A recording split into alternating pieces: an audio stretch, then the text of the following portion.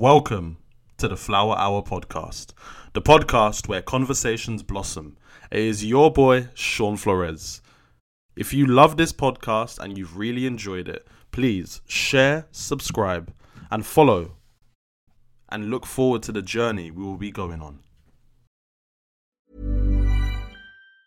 When you're ready to pop the question, the last thing you want to do is second-guess the ring.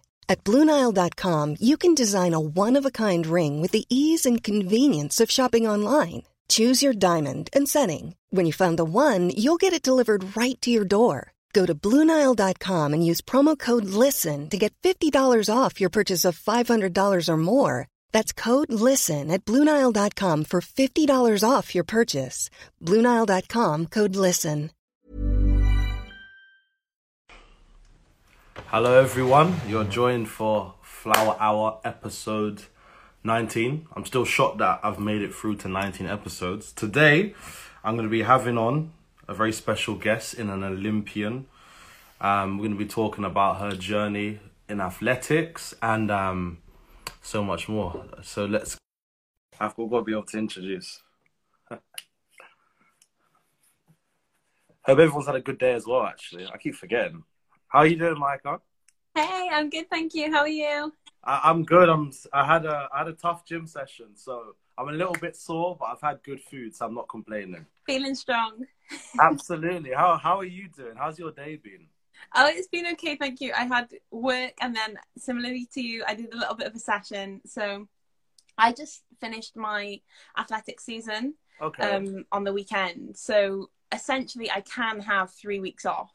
Okay. But I find that really hard. So I just did like a little something just to keep flowing and going, and yeah. So are you not going to take your 3 weeks off at all?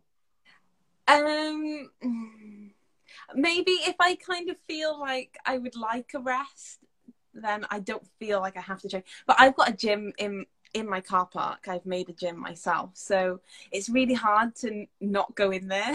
No, I can imagine. It's really hard to stay away. What I want to do before we get into it, because I feel like we're going to go straight away, I want you to introduce yourself to everyone that's watching, and both our audience are going to be connecting. So yeah, I'd love for you to introduce yourself. Okay, so hey everyone, my name is Mika Moore, and I am an Olympic bobsledder and an international Welsh sprinter. So I am a dual athlete. Oh, wow. You see, whenever we think about bobsleighing, everyone automatically always goes to Cool Runnings. Why is it bobsleighing? It doesn't seem to be as popular in the UK. And what encouraged you to get into bobsleighing? So I think that it's not as popular in the UK because we just don't have the weather and the facilities for it. So I'm based in Cardiff in Wales, which is quite a small little place, and there's nothing to do with bobsleigh here. But when I first started bobsleigh and learned about bobsleigh myself, because I was really naive to it. I didn't know much, and you know, like you just said, if someone mentioned bobsleigh to me, it would have been Cool Runnings and the Lucky Egg and everything like this. So when I first learned about bobsleigh, I learned that they only train in a facility in Bath. And it's based in the university campus there, and they have a little push track, which is essentially just the start of the bobsleigh run. And it looks, if you just turned up there and had a look at it, it looks like a roller coaster, and you kind of think, what the heck, like what is going on?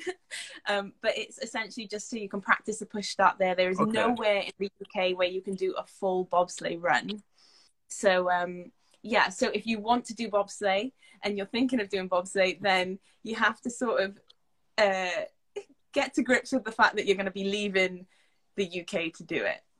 And how I got into bobsleigh is, I suppose, quite a sad story, I guess, because I was doing athletics. So I started athletics when I was probably about 15.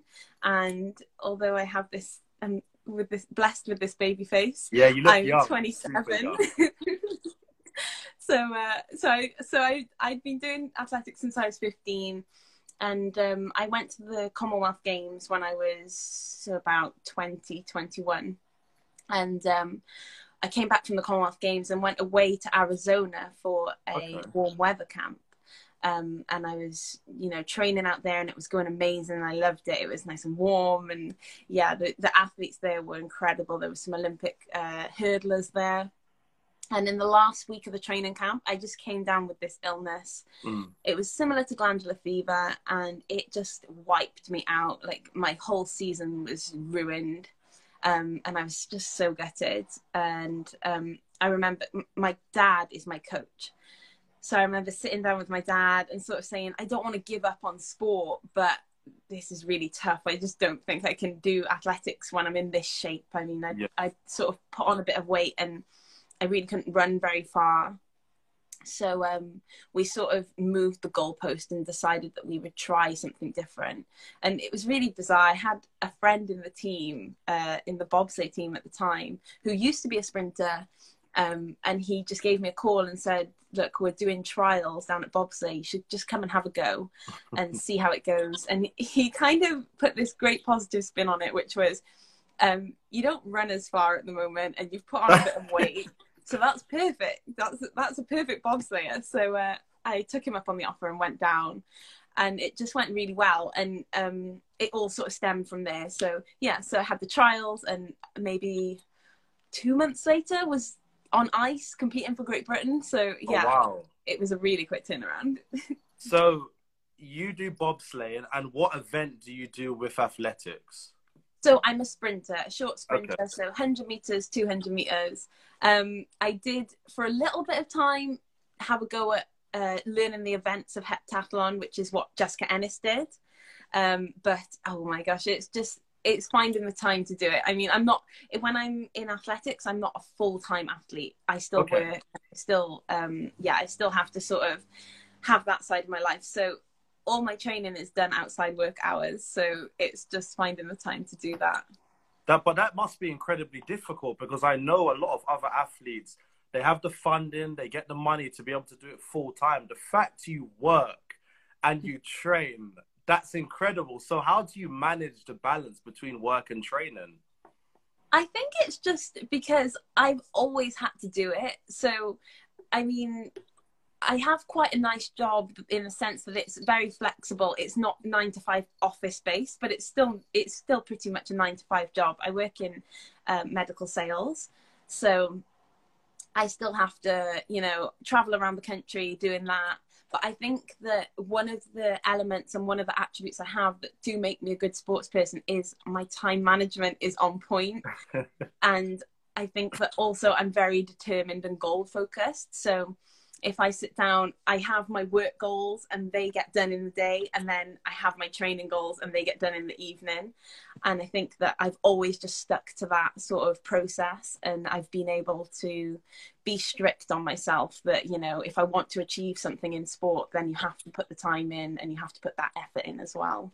And I think that's so true, because it makes me think that, so when I was younger, so I'm 26, and people say I look young, so maybe we can have baby faces together. But I don't think I was always ready for the sacrifice. I remember I played football. I was on trial at clubs like West Ham.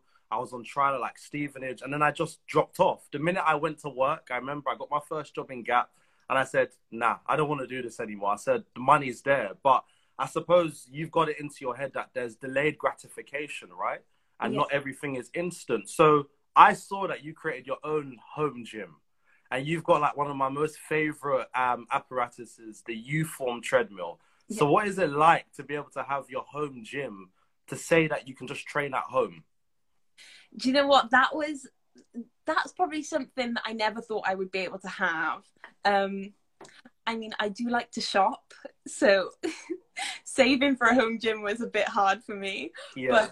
But when the period of lockdown happened, I think something that I realized at the start of that was that training is so important to me. It's something that I've done for 10 plus years. I do it every day. I have a Sunday off, but I think when there was that realization that potentially we would be locked in our own homes for a long period of time. Yeah. Both me and my partner does athletics as well.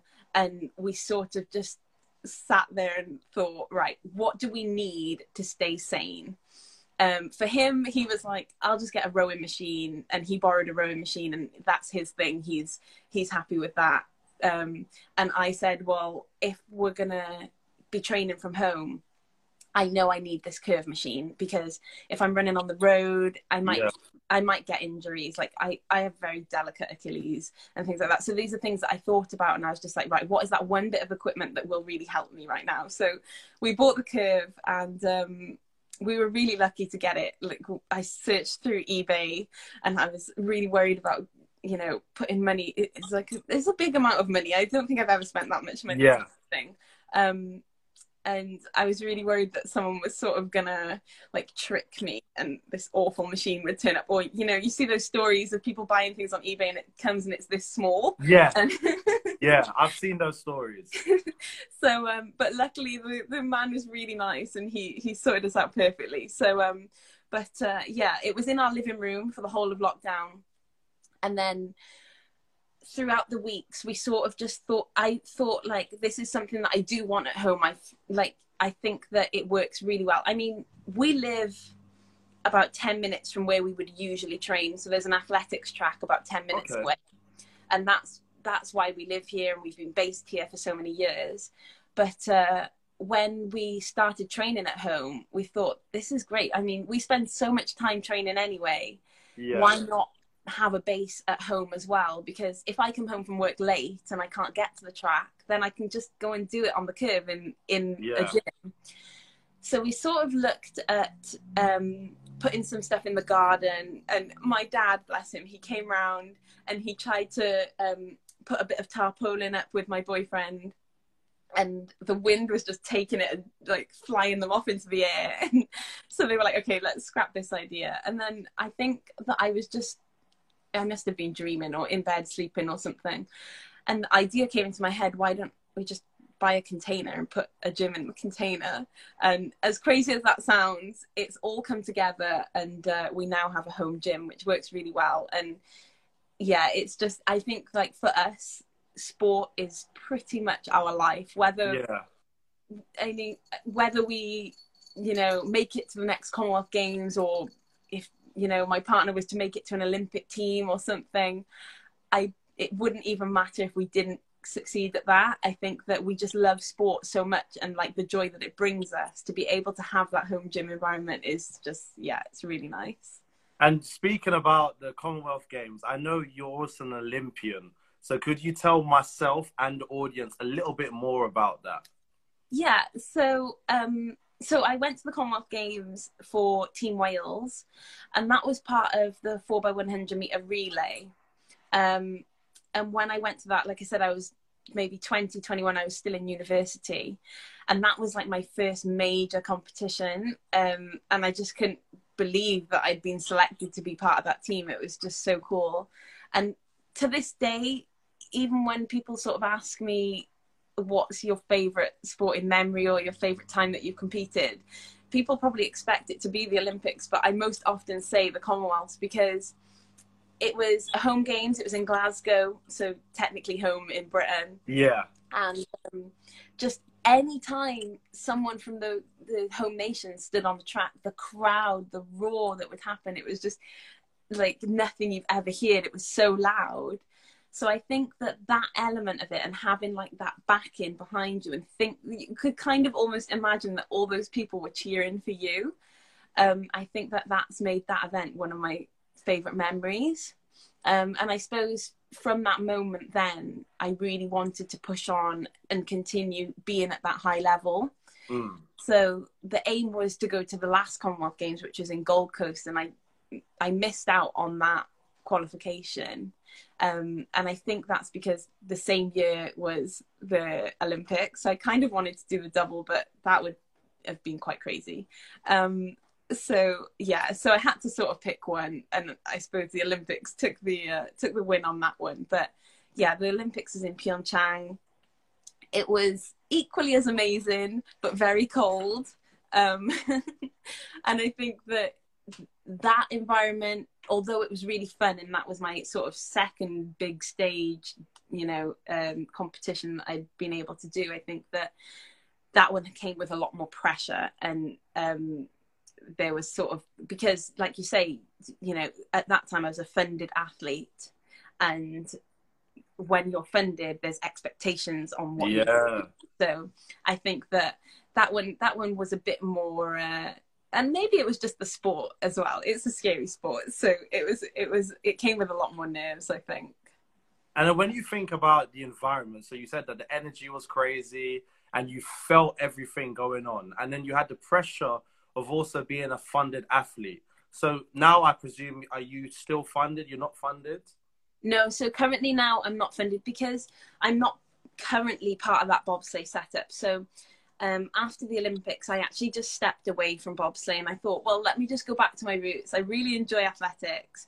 And, you know, like I said, whether I succeed or don't succeed in it, I think it was nice to just step away from that sort of elite sport environment and just think, well, I enjoy running. Let's just go back to training and enjoy it and get my fitness levels back up, and see where I can get myself with athletics, because I would really like to compete for Wales again at another Commonwealth Games.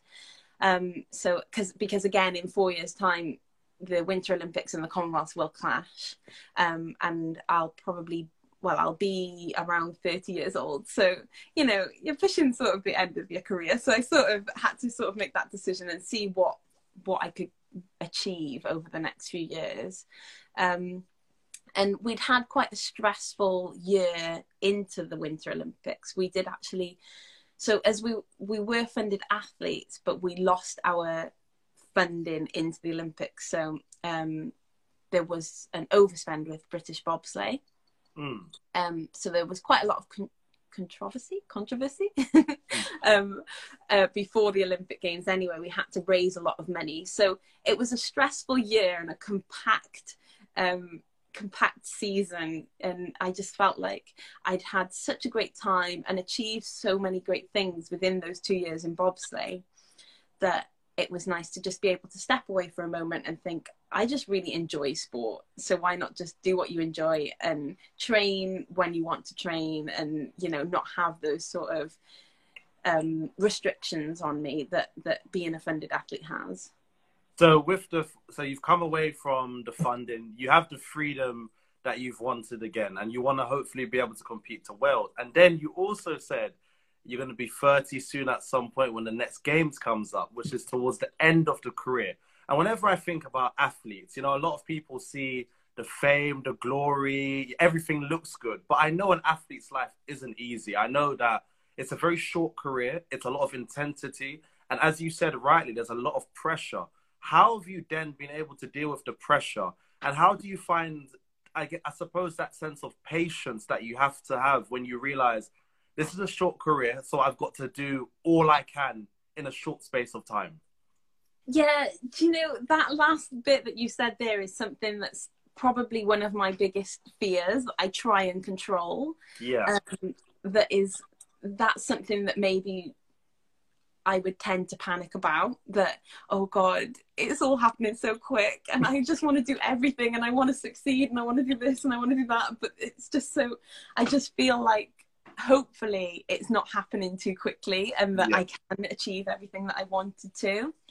I think that how I combat that is by setting goals in place, and just realistic goals that allow me to sort of tick off little bits along the way, so that I can say, so that I can talk to myself and say, well, you've achieved this, so don't panic. You know, you're en route and you're on track to achieving your goal.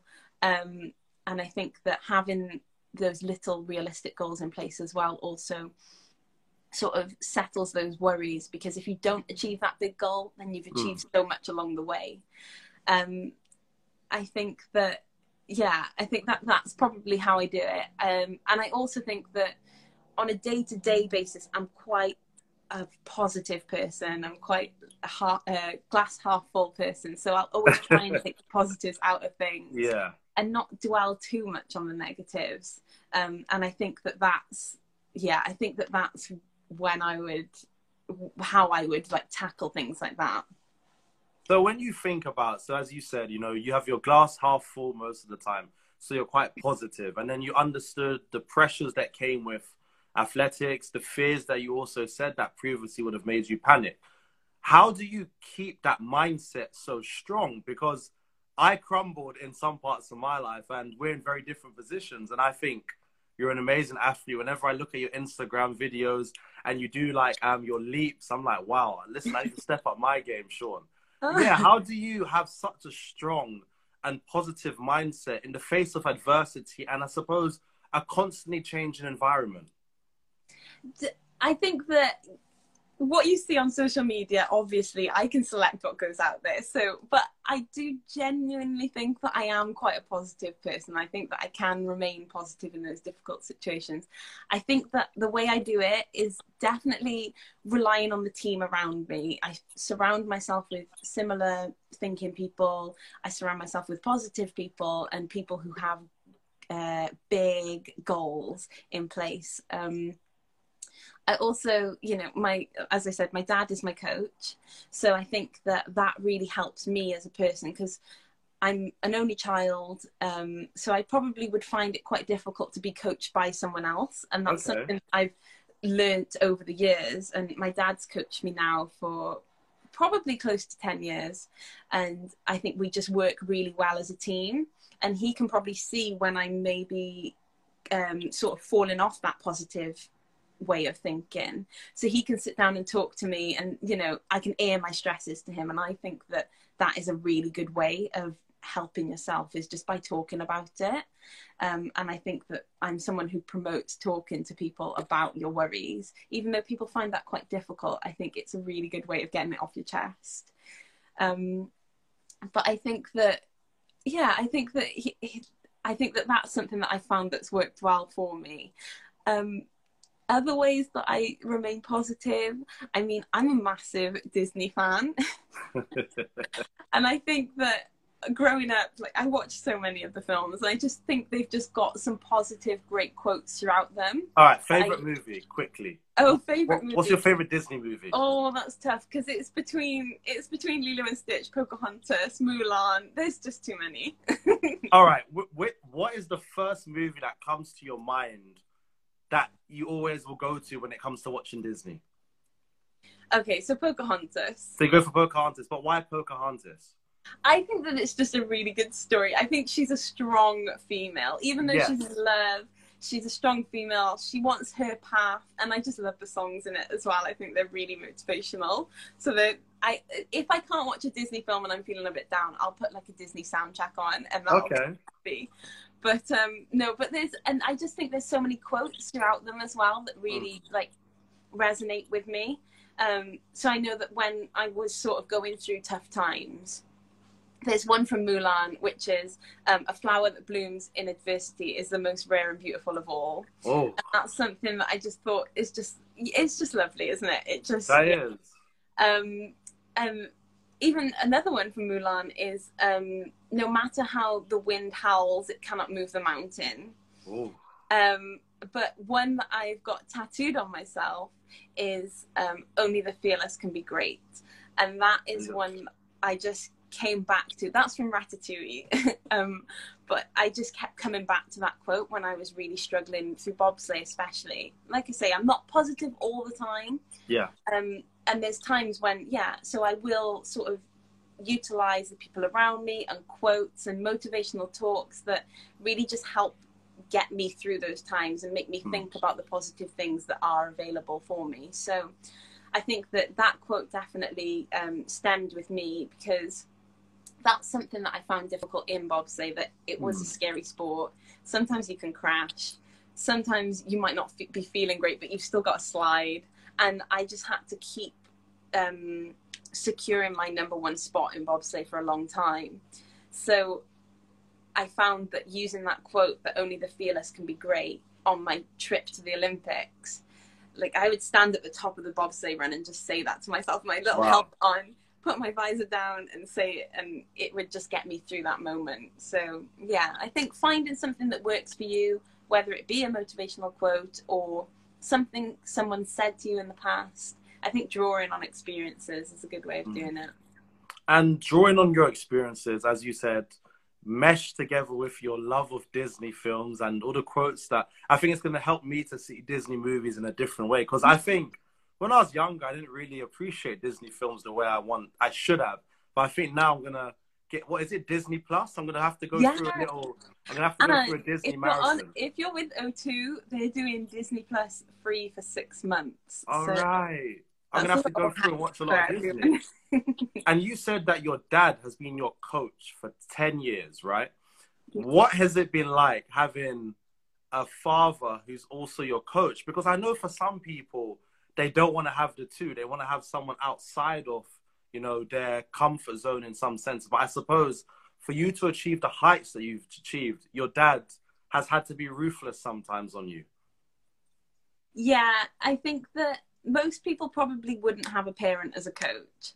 But like I said, for me, it works really well because I think that he knows me better than anyone else, apart from my mum, obviously.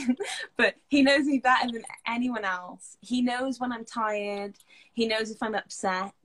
I can speak openly and honestly to him. And I think what works really well is that we're quite similar people.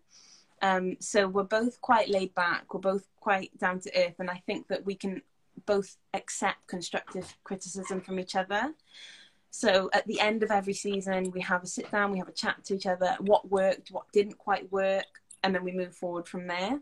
I know there are times when he has to give me really horrible sessions and he feels terrible for it. I don't know how terrible he feels because he still gives me the sessions the next week, but he does say, you know, this one's going to hurt and I'm really sorry for that. Yeah. But he, you know, he's my dad and he wants the best for me. And I think that that's probably the underlying factor for me, that there is no one out there that wants better for you than your parent. Yeah. And he will do anything and everything to help me succeed. So when we sat down and said, you know, athletics wasn't going quite well at that time, let's find a new goal. And it was bobsleigh. He said, I'll learn everything I can and I'll get you an Olympic spot. So for me, it was just the commitment to me. Everything he does is for me, you know, and I think that, yeah, there's no one else that I would want to share that journey with, really. It's beautiful though, because I think parents have such a great influence on children's lives. And we know that, but imagine to have a parent who, you know, will sit down, they study you, they help grow with you in the sense of whatever your passion is. So how important has the relationship between your dad and yourself been to becoming the individual that you are now? And where do you think you would be if perhaps you had a coach that wasn't your dad? Yeah, well, I think it's just super important. I think that, you know, it hasn't always been perfect. We've had trial and error. And I think that when I first started being coached with him, I was probably maybe 16 or 17.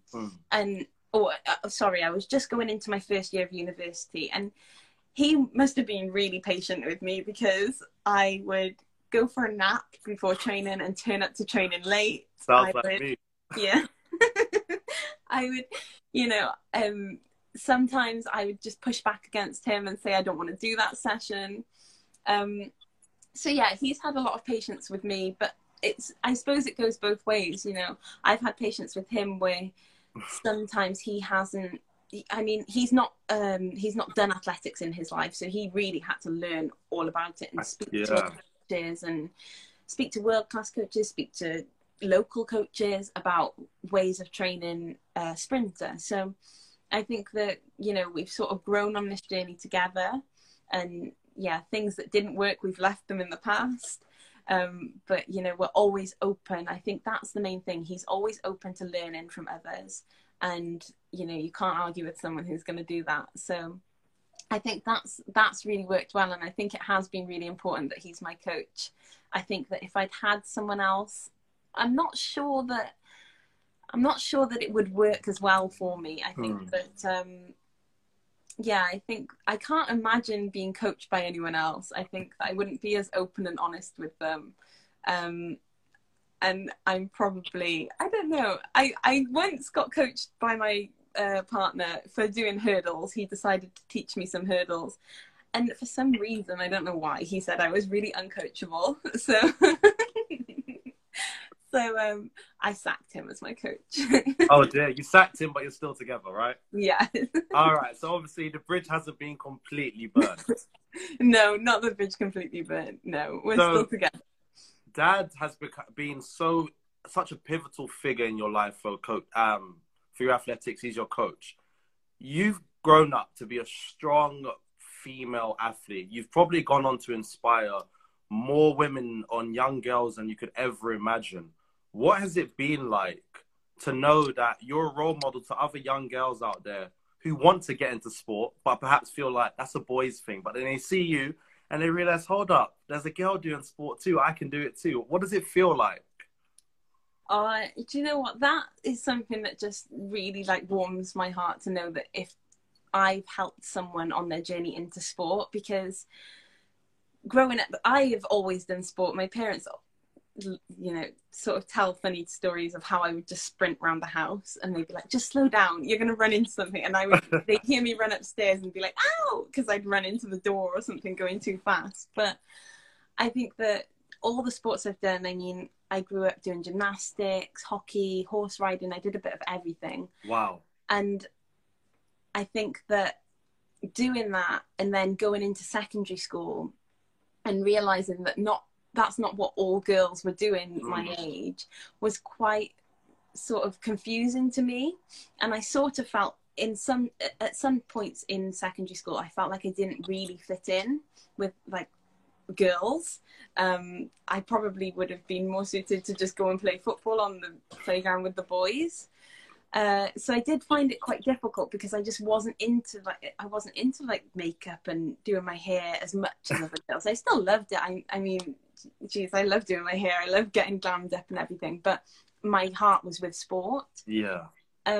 So if I could help another girl not feel like that and not feel like they didn't fit in, or feel like they just felt empowered to just go do sport because they like doing it and not care what anyone else thought, then that's just something that, if that's all I can leave behind, then that's great, because I just wouldn't want anyone else to feel like they couldn't do sport because of what people would say. I think that if you love something, do it. Don't worry about what anyone else thinks. And go be strong, go lift weights, go run fast, go jump high, everything. It's just, do what you want to do, because like I said, it's a short career and I just wouldn't want to have any regrets that I didn't do something. Yes. And I wouldn't want anyone else to feel like that either.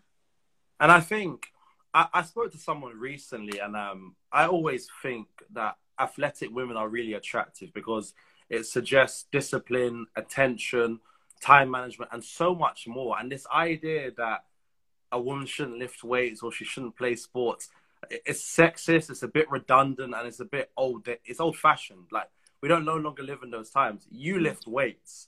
I've seen you lift weights. And I was speaking to someone recently, and someone said something like they don't want to lift too much weights because they don't want to end up too big. And I said, if that's the case, I would be like Arnold Schwarzenegger now.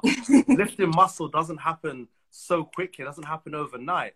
So Have you ever faced a moment where you thought, I don't want to lift any weights anymore. I don't really want to play sport anymore because of other people's opinions. And I know where you are now. What did you do to block out that negativity and to stay on the straight and narrow, which has helped you end up to where you are now?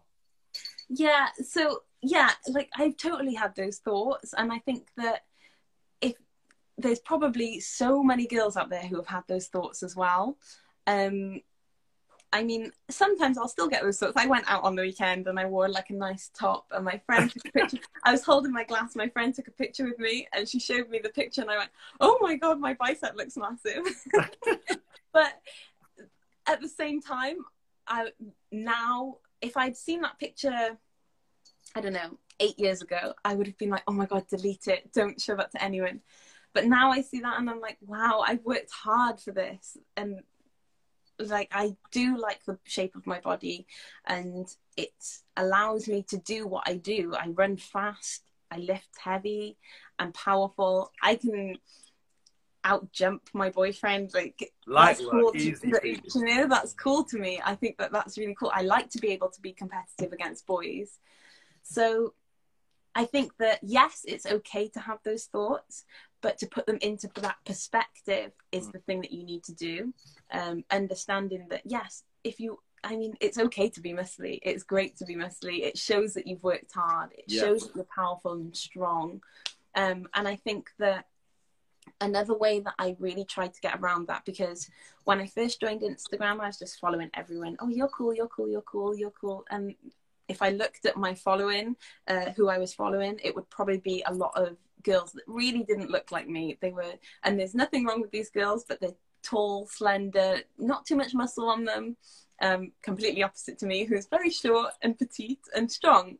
So what I started doing was unfollowing those girls and following girls who looked like me, following a lot of girls who lifted heavy, following a lot of girls who were stronger than me, who were lifting more than me, who were more powerful than me, and changing what I was seeing on a daily basis. And making that the norm. And I think that that really helped me, because then I looked at these girls and thought, wow, like I want to be like them. And you know, there's this one girl that I follow, and I'm really bad with pronouncing names from Instagram, but I think it's like Auntie K or something like this. And she's incredible. She, you know, jumps up on tires, you know, jumps over bars, she's incredible, so powerful. And she's about, I don't want to say her age on Instagram, but I think she's over 40 years old. Oh, wow. And for me, that's just motivation, inspiration. Yeah. So changing what I was seeing on the daily basis really helped with that, because if you're scrolling through Instagram and you're seeing someone who isn't like you, your mindset is just always going to be, we're all human. We all want what we don't have. If you have curly hair, you want straight hair. If you have muscles, you don't want muscles. It's natural. So I think that changing up what you see really helps, and helps you stay positive, and helps you give yourself self-love as well. I think it's really important not to be too hard on yourself. Absolutely. And I think we live in a generation now, especially with Instagram, which is like a highlight reel. People see things that they end up comparing themselves to too much. So you've done something, I think, what a lot of people probably should do, that you followed people that were in an alignment with how you wanted to look, and they inspired you as well. So when it comes to things like lifting weights and running, we know they're quote unquote not really girly to do. Have you ever had a situation where you've had people say that to you and you've been a bit like, but this is what I want to do, and people still don't understand? Because when I was younger, I remember when Kelly Holmes won, I can't remember what she won at the time, and she had an awards evening. And you know, Kelly Holmes' track, like her shoulders are like, I wish I could have shoulders like Kelly Holmes. My mum was like, oh, that's disgusting. She's way too muscular. Because my mum came from the Caribbean generation where a woman was small, slender, and petite. But my mum's 5'11". So it's quite interesting, right? She's really tall. So yeah, have you ever faced a situation where you're a bit like, people have had to literally be negative to your face? Yeah, you know, it's really sad, but like I was in a relationship before where like my ex-partner would say to me, don't talk to me about your lifting because I don't want to know. And for me, that was just horrible to hear, because I do that all the time. So what are we going to talk about? So yeah, you know, I think that if you're in those situations and someone says something that's negative to you, of course they're allowed their opinion. You know, everybody's got an opinion, but it doesn't mean you have to tell somebody. And I think that something that me and my boyfriend like to say is, if you can't change something about someone in 10 seconds, then don't say it to them, because it's probably not going to be very nice. So if someone has big muscles, but you're not really that fussed on big muscles, don't say to them, oh, I don't like your big muscles, because they can't change it in 10 seconds. Of course they can't, no. So just keep it shush. But no, I think that if you do get a comment like that, then yeah, it's fine for someone to have their opinion. But if you like your muscles and you've worked hard for them, then take it with a pinch of salt and ignore it. I think that that's the best thing to do. And I agree, Kelly Holmes has the best traps, best shoulders. And that's something that I really struggled with growing up, was just, but I am strong. I have these shoulders and I have these arms, and it's just learning to love it. And I think that, no one should be hard on themselves. If you do struggle to love it at this moment in time, just wait a few years and you'll grow into it. You'll love yourself. Absolutely. And self-love seems to be a huge topic that's happening right now. And I think over the past coming generations, we've realized that self-love is key and it's so important to your day-to-day health. How do you, as an athlete or just as a female in general, practice self-love? Oh, gosh. I think that's a tricky one. I think that I just do things that make me feel nice. So I think it's about just treating yourself, I think that I find ways that I just feel comfortable. So I find hairstyles that make me feel nice. I really enjoy doing my hair. I didn't used to wear my hair naturally. So again, similarly, I followed a lot of girls with curly hair on Instagram, and I made it a thing that I was seeing these curls all the time. And I thought, wow, their curls are beautiful. I have curls. Curls are beautiful. And I would just sort of, talk myself into it. And I think it is important about talking to yourself.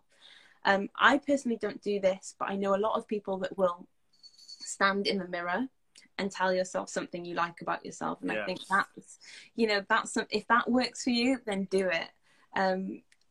What I will try and not do now is stand in the mirror and tell myself something that I don't like about myself, because you can easily do that. You can look in the mirror and think, oh, that's awful. Oh no, I don't like that. But it's just about learning to look. I think what's important to tell yourself is that you are you, and that's what makes you. There's little things, little indiscrepancies that other people wouldn't even notice. Exactly. I've sucked my thumb for my whole life. I still do. It's messed up my teeth, but my teeth are my teeth. They make me, and this little lisp that I have, it makes me, and I'm happy with it now. I can be happy with it, and I can love that, because there is no one else out there that has teeth like me and talks like me, and it makes me individual, and it makes me who I am. So I think that it's really important to just say that to yourself, that there's no one out there like you, and you're an individual, and it's nice to be individual. You don't want to be the same as everyone else. No, and I think I say this to my friends and to anyone around me, that if you can accept your flaws, people can't defeat you with your own weaknesses, because you already know what makes you insecure. So if you know who you are, people just can't get to you like that. So it's really nice to hear how you practice self-love, and how, for example, as you said, your hair, it became normalized. You realize you had curls. I've been trying to get my mum to show me her curls for years, and I saw it once for the first time a couple of years ago, and I was like, Mum, why don't you wear it? Normally she was just like, Sean, I don't really like it. It doesn't suit me. But it's harder to change my mum's opinion, because she's from a different generation. So it's so nice to hear that you've walked into a generation now that's embracing themselves, number one, and it's allowing themselves to change, and everyone else is going to be out there to see it. And I would love to know also, this is a really random question, it's a really light one. If you had a magic wand right now and you had 3 wishes, what would your 3 wishes be, and why? Oh gosh. Oh wow. Wish number 1. They're quite boring ones. I'd probably just wish for sort of good health for everyone, everyone around me. My second wish would definitely be to be able to go to just all expenses paid holiday to Disney. Woo, sounds good. And wish 3. This is tough. Wish 3. I don't know if I could wish for something.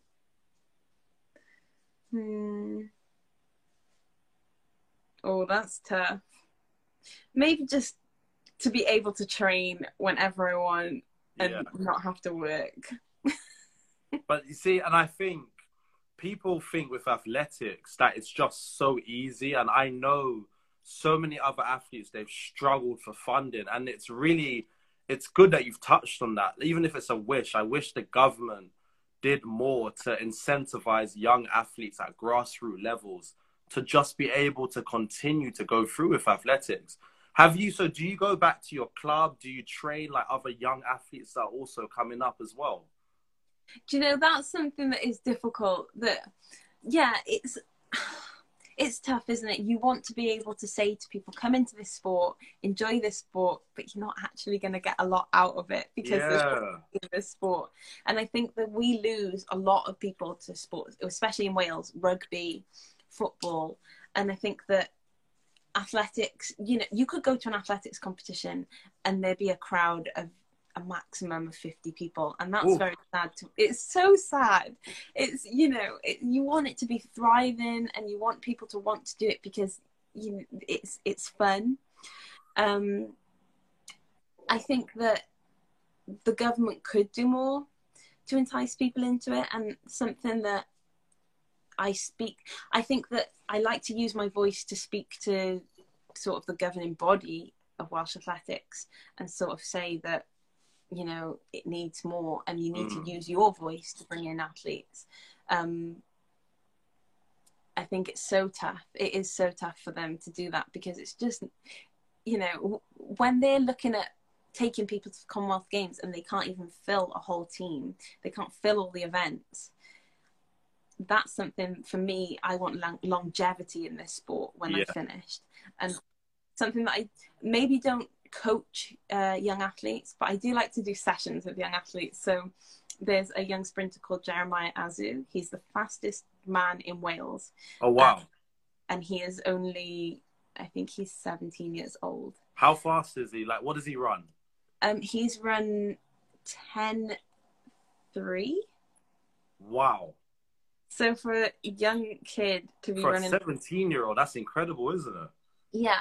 So, I mean, and you won't find a nicer young boy than him. His manners are impeccable. He's just lovely. And you just want the best for him.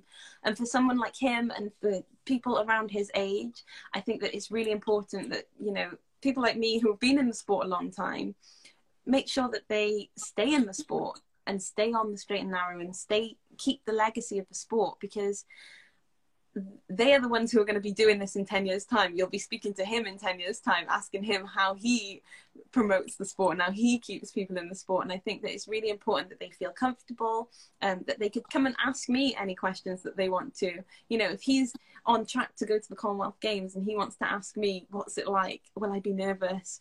What's the call room like? What's the village like? I want him to be able to ask that and not feel nervous. I think that that's important as well. I think that for them to have someone to look up to, because they might not want to go to the big dogs of Welsh athletics and ask someone who just sits in an office all day what the Commonwealth Games is like. They need someone who can talk to them on a level and just be honest with them. And I think that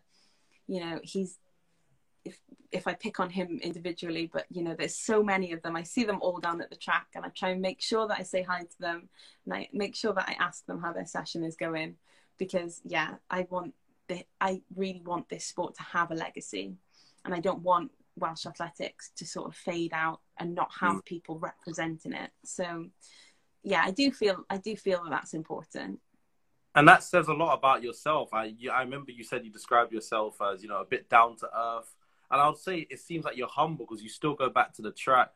And even those small hello or how you're doing, it does help an athlete or just a young kid in general, because someone's asking how they feel and asking about their experience. And as you said, I think someone who's gone to the Commonwealth Games, you'd want to know from them what that experience was like. So that I have to ask you, what was the experience like at the Commonwealth Games? Like, what did a normal day look like to you at the games? And that could be from what you ate, from what was the experience like to be surrounded with other athletes as well. What was it just all like? I'd love to know. Do you know what? I found it all so bizarre, because it's like a Commonwealth Games or even an Olympic Games, they create this village, and it really is a village. You sort of feel like you've just entered another realm and you're not leaving for the next 3 weeks. So you get comfortable there, and it's almost like a new life. an average day in the village, you wake up, you probably go and do some training in the morning, because they have, usually at these events, they'll have like a sort of time slot for each sport to go and do some training. Okay. They often have a gym in the village, so you can go and use that and utilize that. But then the rest of the day is spent living life like a full-time athlete. You just chill. So whether you go to the games room, because they usually have a games room and it's a massive tent full of PlayStations, I don't know, foosball, ping pong, whatever you can imagine, they've just got it in this games room. And then you basically, as a sprinter, I had two sort of scenarios here. As a sprinter, I would then go to the food hall and try and not eat everything. But as a bobslayer, I would go to the food hall and get to eat everything. So, Okay. so I've had two ends of the spectrum, but everything's free. You can go and get your nails done at a salon. You can get your hair done. It's different life. Yeah, they have a little shop. It's really strange. They create it so that you feel comfortable and homely, and they do a really good job of it. And then I imagine so as you said, it's another realm. So I suppose it's like a bubble of some sorts, right? Yeah. So then you go there, you leave, you come back to the normal world, and you're like, oh, I missed this world. I was able to do whatever I wanted.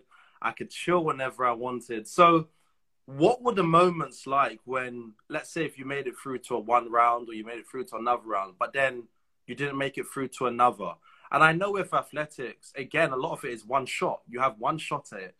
Being a sprinter, you can have a false start that can get you disqualified completely.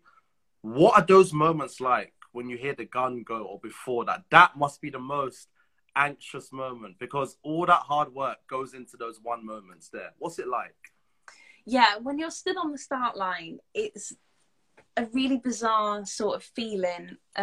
You have these deep-seated nerves, especially for myself. I suppose everyone's individual when it comes down to the start line, but you just have this belly of nerves because, like you say, it's that one moment in time that you've got to prove that all the training you've put into this is working. Yeah. And I think something that my dad has always said to me is when you're on that start line, just think to yourself, think about the processes and that the outcomes take care of themselves. So what he means by that is think about, what we talk about in training. So you drive out your blocks, you relax when you're running. Think about those things. Don't think about winning or times or medals or anything like that, because those things just take care of themselves if you get those processes right. So I tend to try and think that on the start line. I think about maybe a few technical things, but I try not to overthink it. It's a really tricky balance to get. And before I get into the blocks or, before I would do a bobsleigh run, whichever sport I'm doing, the last thing I usually think is, and I try and think this, honestly, I usually say to myself, and just enjoy it. And then just have a little smile and go for it. Because at the end of the day, why are you doing it if you're not enjoying it?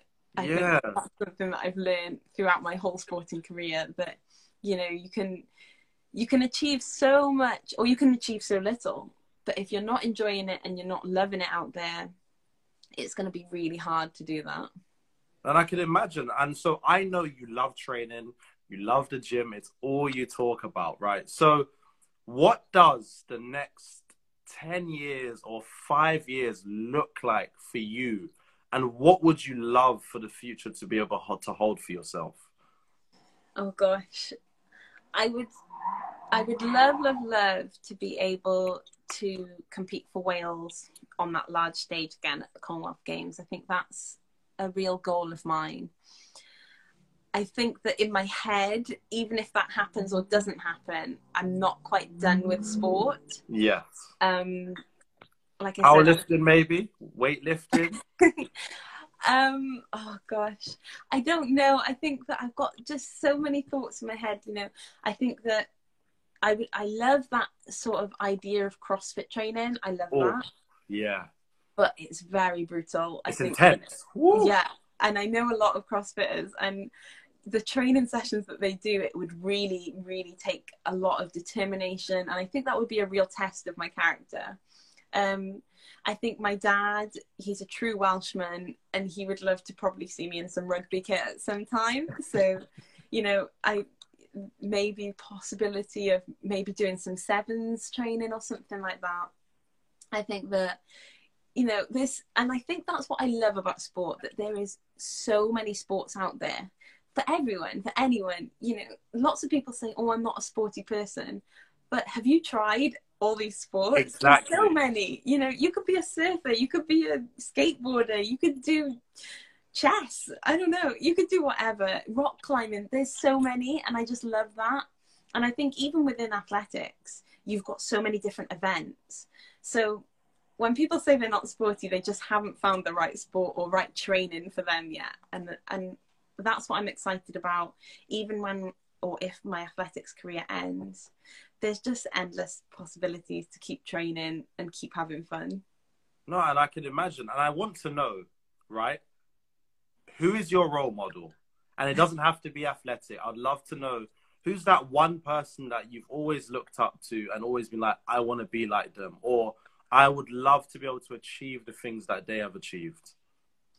Oh, wow. Do you know what? Growing up, I honestly didn't have a role model, I don't think. I think that I probably looked up to my parents quite a lot. They, you know, they worked, they still went to the gym. They weren't sporting superstars, but they kept fit and they were healthy. And I just thought, wow, like my mum's really cool and muscly and she plays tennis and she does everything. So I think I looked up to them growing up.